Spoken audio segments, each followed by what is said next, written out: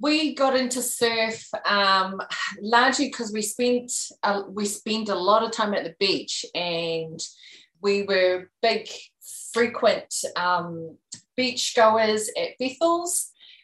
We'd see at Te Henga, and so we'd see a lot of our junior surf club, just training these kids every Saturday morning, sometimes on a Saturday as well. And Mike and I just made a decision very early on that we wanted that for our children. Yeah. We always knew the kids were going to be involved in the water, whatever that was going to look like, whether they be guards or sport or for leisure. Yeah. Did you guys all start at the same time, or Mike, did you start a bit earlier? Surf lifesaving, no, we all started together. Like a lot of sports clubs, you take your kids there, and then next minute you're volunteering to hold the bags, and then next minute you're coaching, next minute I became a lifeguard. And then that was a natural progression for the kids when they come through nippers or junior surf. That is involved around recruiting a lot of guards, young or old. So that was a good experience. So we all joined at the same time. Helena and I did the bronze or, lifeguarding recruitment qualification together. And then our youngest boys followed suit not long after that. Helena, what are some of the reasons why people need assistance in the water? Is there one common reason, or is it a combination of things? Definitely a combination of things. And a lot of the time it's just because people just don't know about the types, just how dangerous beaches can get.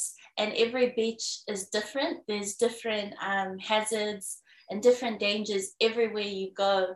And especially what trips up a lot of rescues is that people don't realize that rips, they look really, really calm. And of course you want to be going and swimming in an area, if you want to relax, you want to be, that's the first place where you want to go. It's to swim in the calm patches of water, when actually they're really, really, they're more dangerous than the white water and stuff.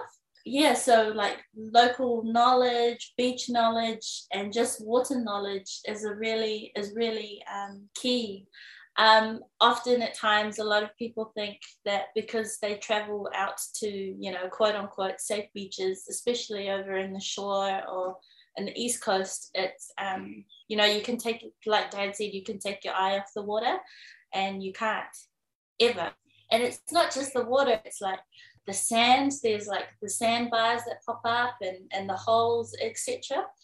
There's so many things. It's not just the water at the beach too. So yeah, I think that really contributes to why our drowning rates in New Zealand, it's not like back home in the islands, and it's not back home, where your local is.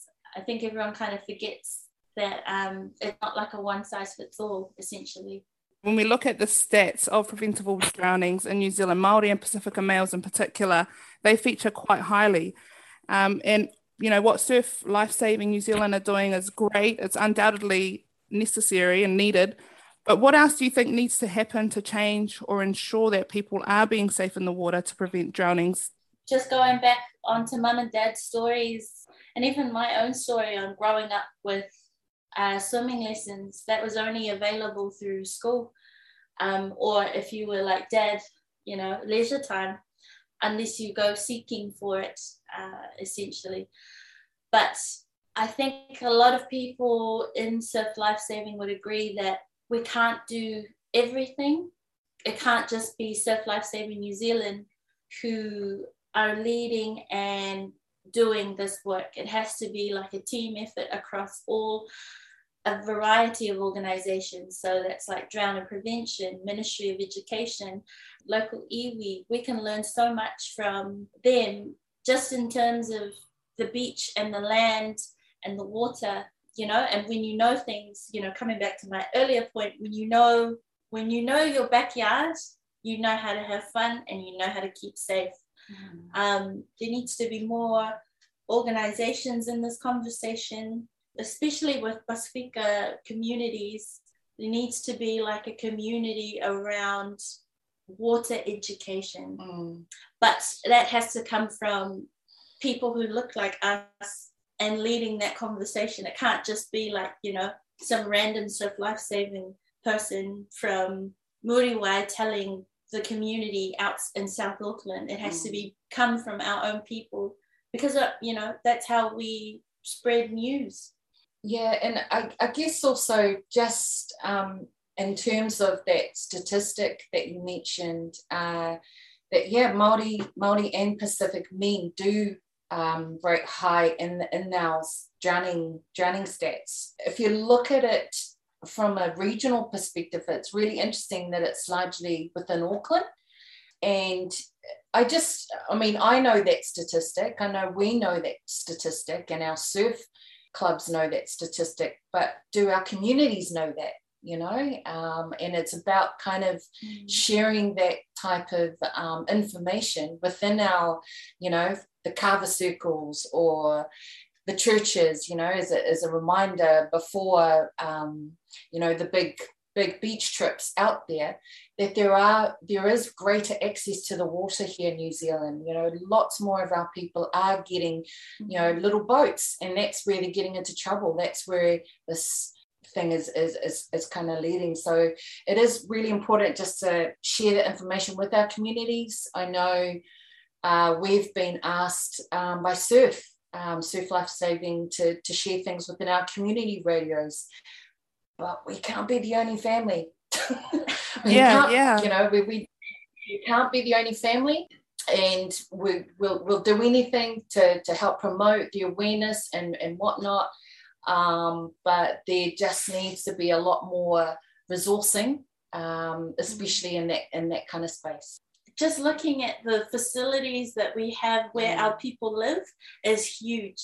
Out west, we've only got Westwave as the one big public swimming facility, and that's always packed. And it's really hard for, that's always packed in general. So it's always hard to kind of find like a spare lane, etc. If you look at our, just coming back to our people, South Auckland don't have access to a lot of safe beaches. There are not many clean, well-guarded, well-funded guarded beaches out south. So often they have to travel elsewhere. But if you look at somewhere like the shore, where there's heaps of beaches, there are flash facilities, and that probably speaks to why, some of the water polo clubs and etc. So it's not that New Zealand needs to dig up more beaches in South Auckland. It's just looking at, what we can do, what needs to be funded as well. It helps, but also resourcing.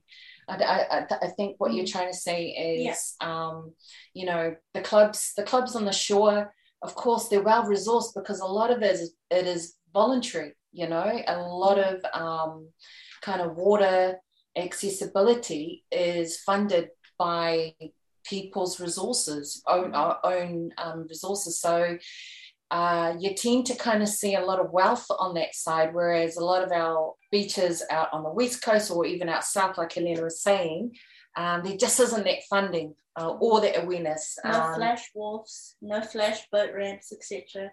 But I think if we had more of those, then people would be able to access them more regularly, and then I guess safely, and then fall in love with like the water like we have, because that's why we, bottom line, that's why we do this, because we love the water, we love the beach, just as much as our other families love rugby and do well in rugby.